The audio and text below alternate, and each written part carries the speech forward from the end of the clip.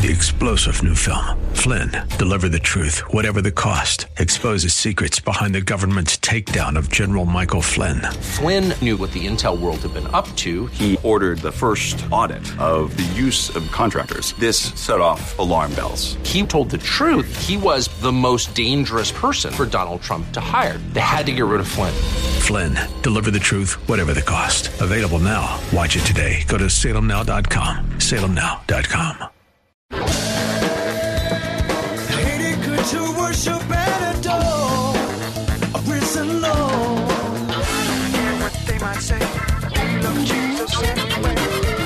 Hear what they might say, we love Jesus anyway. Do you realize it was because of the ascension of Jesus Christ that you and I have access to God through the Holy Spirit? Without that ascension, we wouldn't have the Spirit moving in and through us. Welcome. This is Way of Grace with Pastor Jessica Stan, who continues with our series, The Person and Work of the Holy Spirit. Today, we are in John chapter 16, verses 1 through 16, as we take a look at the significance of Jesus going to heaven so that the Spirit of God might descend here on earth in mass. With an amazing look at the person and work of the Holy Spirit, here's Pastor Jesse with today's broadcast of Way of Grace. John 17:5, Father, restore unto me the glory that I had with you from before the foundation of the world. Remember that? I'm ready to go back to my position of dignity. I'm ready to go back to occupying my position at your right hand. I'm ready to enjoy the glory of a full manifest deity. I'm ready, Lord, because my work down here is done. I'm ready to go back because when he goes back, not only will he be enjoying the right of his exalted status, as we learn, right? The Father has highly exalted him and given him a name above every name, that at the name of Jesus Christ, every knee should bow. Christ is not going back merely to be exalted. He's going back because he loves dwelling with his Father.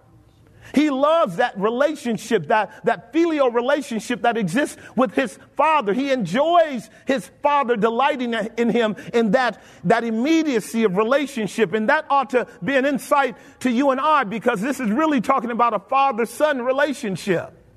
And all of us are sons of God by status. Am I making some sense? And what that means is you and I should long to be with our Father.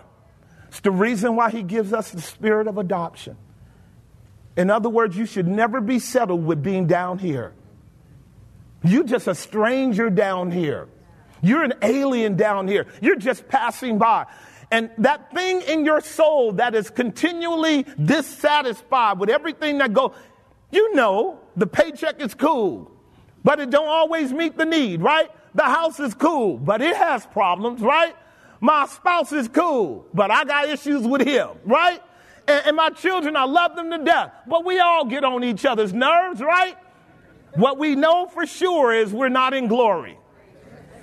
And as David put it in Psalm 27, I will not be satisfied until I awake with your righteousness. Until I awake looking like you, until I awake in that state of absolute glory. So our Lord is explaining to the disciples how to keep their affections on things above. This is that aspect of the Hebrew 12:2 text where before the joy that was set before him, he endured the cross. Subpoint C. Not only does he go to his Father in order to achieve a space or an abode for us, in order that he might receive us to himself, but in order to glorify the Father in himself. This is really insightful. Look at John chapter 14, verse 8, because here Jesus now is going to take the disciples into the doctrine of the third person. This is what he's doing when he says, I'm going away, I'm going away, I'm going to my Father, and I'm going to my Father in order that I might send the Comforter. And what the disciples are about to do is be taught about the Spirit of God, which is what you are about to be taught. What does it mean for Christ to send the Comforter? So watch the language as he draws them in, starting at verse 8. After Christ has given those very astounding words, I am the way, the truth, and the life, and no one comes unto the Father but by me. And then he explained, if you had known me, you should have known my Father also. And from henceforth, you know him and have seen him. Are those amazing words? But what he knows is the disciples have just been blown away by that proposition. Because what I said earlier about throwing the football out in front, their job is to run with their hands out to catch the football once they see it in the sky. They don't see it yet, but Jesus sees it. Jesus knows that in a moment they will have the kind of, hear me now, saving knowledge of Christ that makes it clear that Christ came from God and is returning to God. And this knowledge of Christ and knowledge of God is what we call a saving knowledge, because without it, you cannot be saved. And without you and I growing deeply and more committed to this exclusive claim that Jesus is the Son of the living God, you and I are always in danger of scandalizing. You and I are always in danger of losing the gospel, losing Christ, losing salvation. Are you guys hearing what I'm saying? Always in danger of proving ourselves not to be the children of the living God. And so when he says this, Philip responds over in verse 8 this way. Philip said unto him, Lord, show us the Father, and we'd be happy with that. Jesus said unto them, I have been with you so long, and yet have you not known me, Philip? He that has seen me has what? And how sayest thou then, show us the Father? He reproves Philip, because sometimes that is what is to be done in order for our eyes to be open. He says, believest thou not that I am in the Father, and the Father is in me? Do you guys see that? Verse 10 explains and clarifies the false notion that we are making Jesus and the Father the same person. Y'all following with me? Verse 10 says, me and the Father are not the same person. It's just that when you see me, you see the Father. That clarity needs to be made. Is that right? So we are talking about two distinct persons, but one of them is invisible. Who is he? The Father. How is he comprehended? Only in the Son. Where we properly comprehend the Son, we then comprehend who? The Father. And so what he says is, if you have seen me, you have seen the Father. Believest thou not that I am in the Father and the Father in me? The words that I speak unto you, I speak not of myself, but the Father that dwells in me, he does the work. Believe me that I am in the Father and the Father in me, or else believe me for the very work's sake. Now he's shaking them up, because what he has done is let the disciples know all through his ministry that he's come from the Father. And they watched him for 3.5 years do ministry, didn't they? Stay with me, you guys. Stay with me, because this is very applicable to you. Jesus has given the disciples every evidence that he came from God. The disciples have watched Jesus hear from God himself. The heavens have opened up. The disciples have watched Jesus heal and raise the dead and open the eyes of the blind. The disciples have heard Jesus preach and teach in ways of which only the prophets have inquired and diligently sought and wanted to know. The apostles have seen Jesus quiet the storm, quiet the seas. The apostles have watched Jesus do what only God could do. How do we know this? Peter affirmed it in Acts chapter 10, verse 38, when he says, God anointed Jesus Christ with the Holy Ghost so that he went about doing good and healing and testifying to all around, and we were witnesses of these very things. Now, Peter is saying that in the post-resurrection of Christ, because Peter has received what? The anointing of the Holy Ghost, by which he has a deeper, more certain knowledge of God. Stay with me. Your knowledge may be right now very inadequate to keep you in the day of a severe trial. Your knowledge of God right now may be very inadequate to keep you in the day of a severe trial. Do you guys hear what I just stated? If you were banking on how much you know about God and then all hell broke loose in your life, some of us would be washed away by the trial, because we don't know him deeply enough. And one of the critical reasons why we need the third person is for him to take us into a deep, real saving knowledge of God at the level of faith working by love. It has to transcend our intellect. It has to transcend our experiences. It has to hit us at the core of faith, because without faith, it's impossible what? We have to have a revelation of the glory of God in the person of Christ at the level of conviction. And that's the work of the Holy Ghost. That's where we're going. And this is what our master is doing with them. He's shaking them up so that they too understand the absolute necessity of the third person. He's shaking them up so that they too might understand the absolute necessity of the third person. Do you agree that we need him? Yes. Right. Whenever he wants to, he can back up one step and let you run on your own intellect, and you will fall flat on your face. God sent the Son because we needed him. The Son is sending the Holy Ghost because we need him. And what he's doing is cultivating the hearts of these disciples. And by the time we get to chapter 16, you know what they're going to say? Now we know that you have come from God and that you are returning again to God. Why? Because Christ is cultivating their heart with these deep realities of the need for the Spirit of God and clarifying and confirming in their soul that he must be the one operating in their life. And by the way, he's operating there in their life now via Christ's words. And I would hope that the Spirit of God is operating right now in some of your hearts as well, because he works through teaching to do that. Mark these words, because this is where Jesus begins to speak to the disciples. Over in verse 12, he said, "Verily, verily, I say unto you, he that believeth on me, the works that I do, he shall also do." You see that? "And greater works than these shall he" what? Isn't that a great promise? But here's the qualifier. Are you ready? "Because I go to my Father." See it? I would mark that if you are an exegete. I would mark right there that if God is going to do something in my life bigger than who I am, greater than who I am, it's going to be because he goes to the Father. So what he's letting the disciples know is you guys are going to impact the world.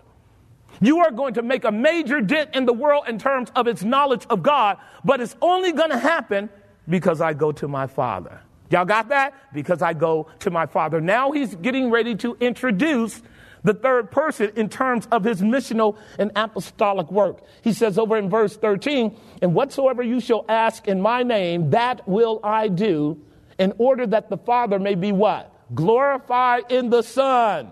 The union of glorification now. We talked about this a couple of weeks ago. The purpose for which Christ will go back to glory is in order that the Father would be glorified through the what? Son. See, with the three persons of the Godhead, unlike you and me, glorification for them is never about one single person in the Godhead. It's always about the three, because they are a community. And they operate in love, and they operate in unity, and they operate in harmony. And where the Son is glorified, the Father is glorified. And where the Father is glorified, the Son is glorified. And where the Holy Spirit is glorified, the Son is glorified. And where the Holy Spirit is glorified, the Father is glorified. Are you guys hearing me? It's never individual glory. And that is what you and I were taught in Philippians 2. Let every man look on the things of others, right? Let this mind be in you that was also what? In Christ Jesus. It's going to take the third person for you and I to act like the second person. It's going to take the third person for you and I to act like the second person. You don't need the third person just to come to church and pretend to be religious. You need the third person to actually demonstrate the grace of humility by which you love others beyond yourself. You need the third person. And this is the problem with many folks in church. Are y'all hearing me? No helper. Here he comes. Here he comes. Verse 16, verse 15. "If you love me, keep my what? And I will pray the Father, and he shall give you another comforter." Do you see it? "And I will pray the Father, and he shall give you another comforter, that he may be with you for" what? I love it. I love it. I'm compelled to do a little explaining here because people just run roughshod over the scriptures. When he says another comforter, you know what that meant? That meant that Jesus was there as their comforter. Are y'all following me so far? I want to help you because I actually said it in terms and phrases that if you knew grammar, you would get it. A simple definition of the word comforter means helper. But the idea of the helper has much more of a complex meaning than the fact that he is help and helper. But I'll be glad for God to be my helper. On any day, God can be my Ebenezer. How about you? He can prop me up. He can hold me up. God can defend me. God can be my helper at all times. And I don't mind the simple term helper. Do you? Here is the humility of God in the person of Christ and in the person of the Holy Ghost, because the term helper was first used in the Genesis narrative concerning Adam. How that God would make a helper for him in order that he would fulfill his task in that complementarian relationship, not the competing relationship.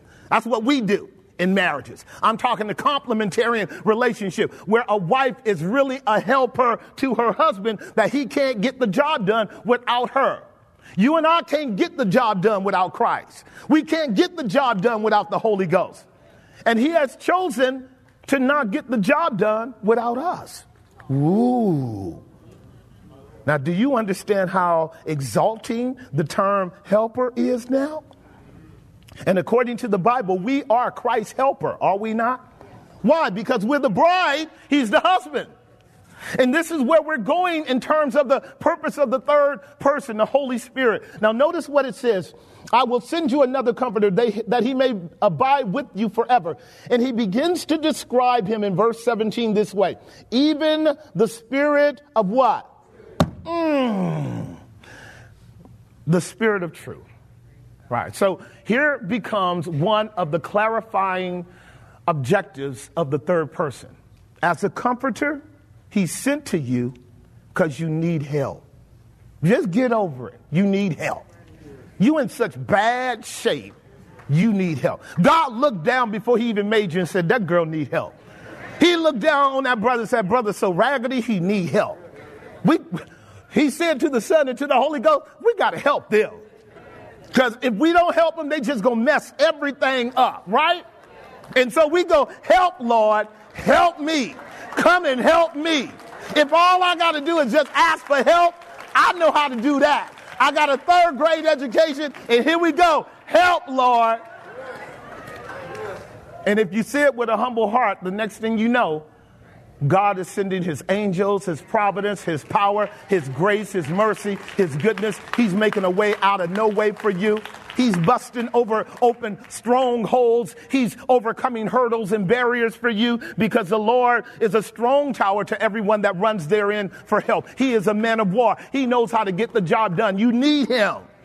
And this is what Christ is saying. But we have not developed the whole catalog of what it means for him to be your comforter. But I'm touching on a little bit of it for today. The apostolic work, the role of the Holy Ghost being sent is to be rushed to your aid.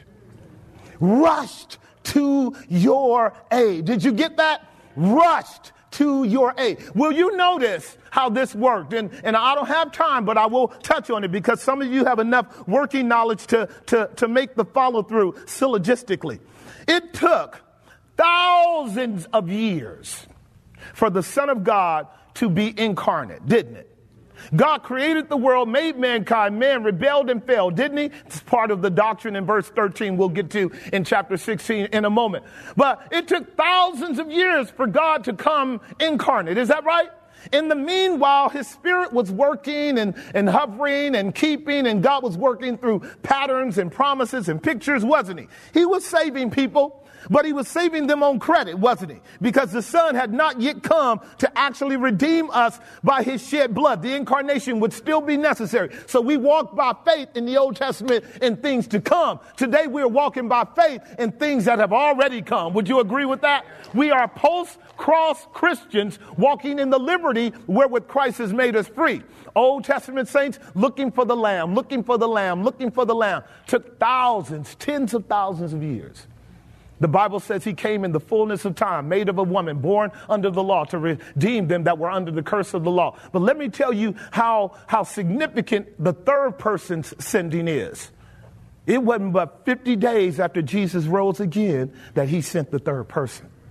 So the Father sends the first person after 10, 11, 12, 13,000 years, sends the second person. But the second person sends the third person just 50 days later on Pentecost. Are y'all hearing me? Can I tell you why? Because we desperately need help. We couldn't go another 13,000 years with Jesus in glory, as tore up as we are. I'm getting ready to go to work a little bit on the mission of the Holy Spirit as an apostle, because you need to understand how precious it is that God would send somebody after you. That he would send somebody to get your raggedy tail. That he would have such an intelligence scheme from his satellite in glory, he would know what hole you in. Right? and come bust that hole wide open and drop this helicopter down and pick up your soul. Not only pick you up, make you born again. Save you by his grace. That's the role of the helper. That's the role of the helper. Lord, I need help. The people listening to me need help. We need your help. And every day I act outside of your help, I know it. I have no power. I have no grace. I have no strength. I have no tenacity. I have no guidance. I have no wisdom. Everything I touch, I will mess up if it wasn't for your grace. Everything I touch, I would mess up if it wasn't for your grace. If you don't have someone wiser than me, with greater clarity than me, speaking into my head and keeping my head straight, keeping me going the right direction, Lord, I would go off track every day. All day long. I need your helper. Right. I need him. And you need him too. You need him too. And here's what he says, even the spirit of truth. Now, it's just to be marked quickly that there are two kinds of spirits in the world. The spirit of truth and the spirit of error. And you and I are operating out of one or the two. Either the spirit of truth is keeping you and guiding you into all the truth, as verse 13 of chapter 16 will say. We'll get there in a moment. Or you are going off course every day of your life incrementally because you're led by the spirit of error. Do you hear me?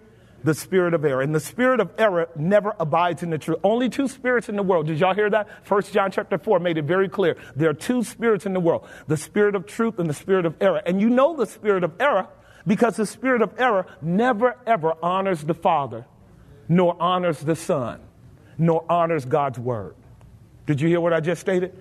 The spirit of error is all about self. It's all about what's down here. It's all about now. It's all about getting mine. That's the spirit of error. The spirit of error operates out of the lust of the flesh, out of the pride of life, right? Out of the lust of the eye. The spirit of error operates out of those principles. Self-gratification is the spirit of error.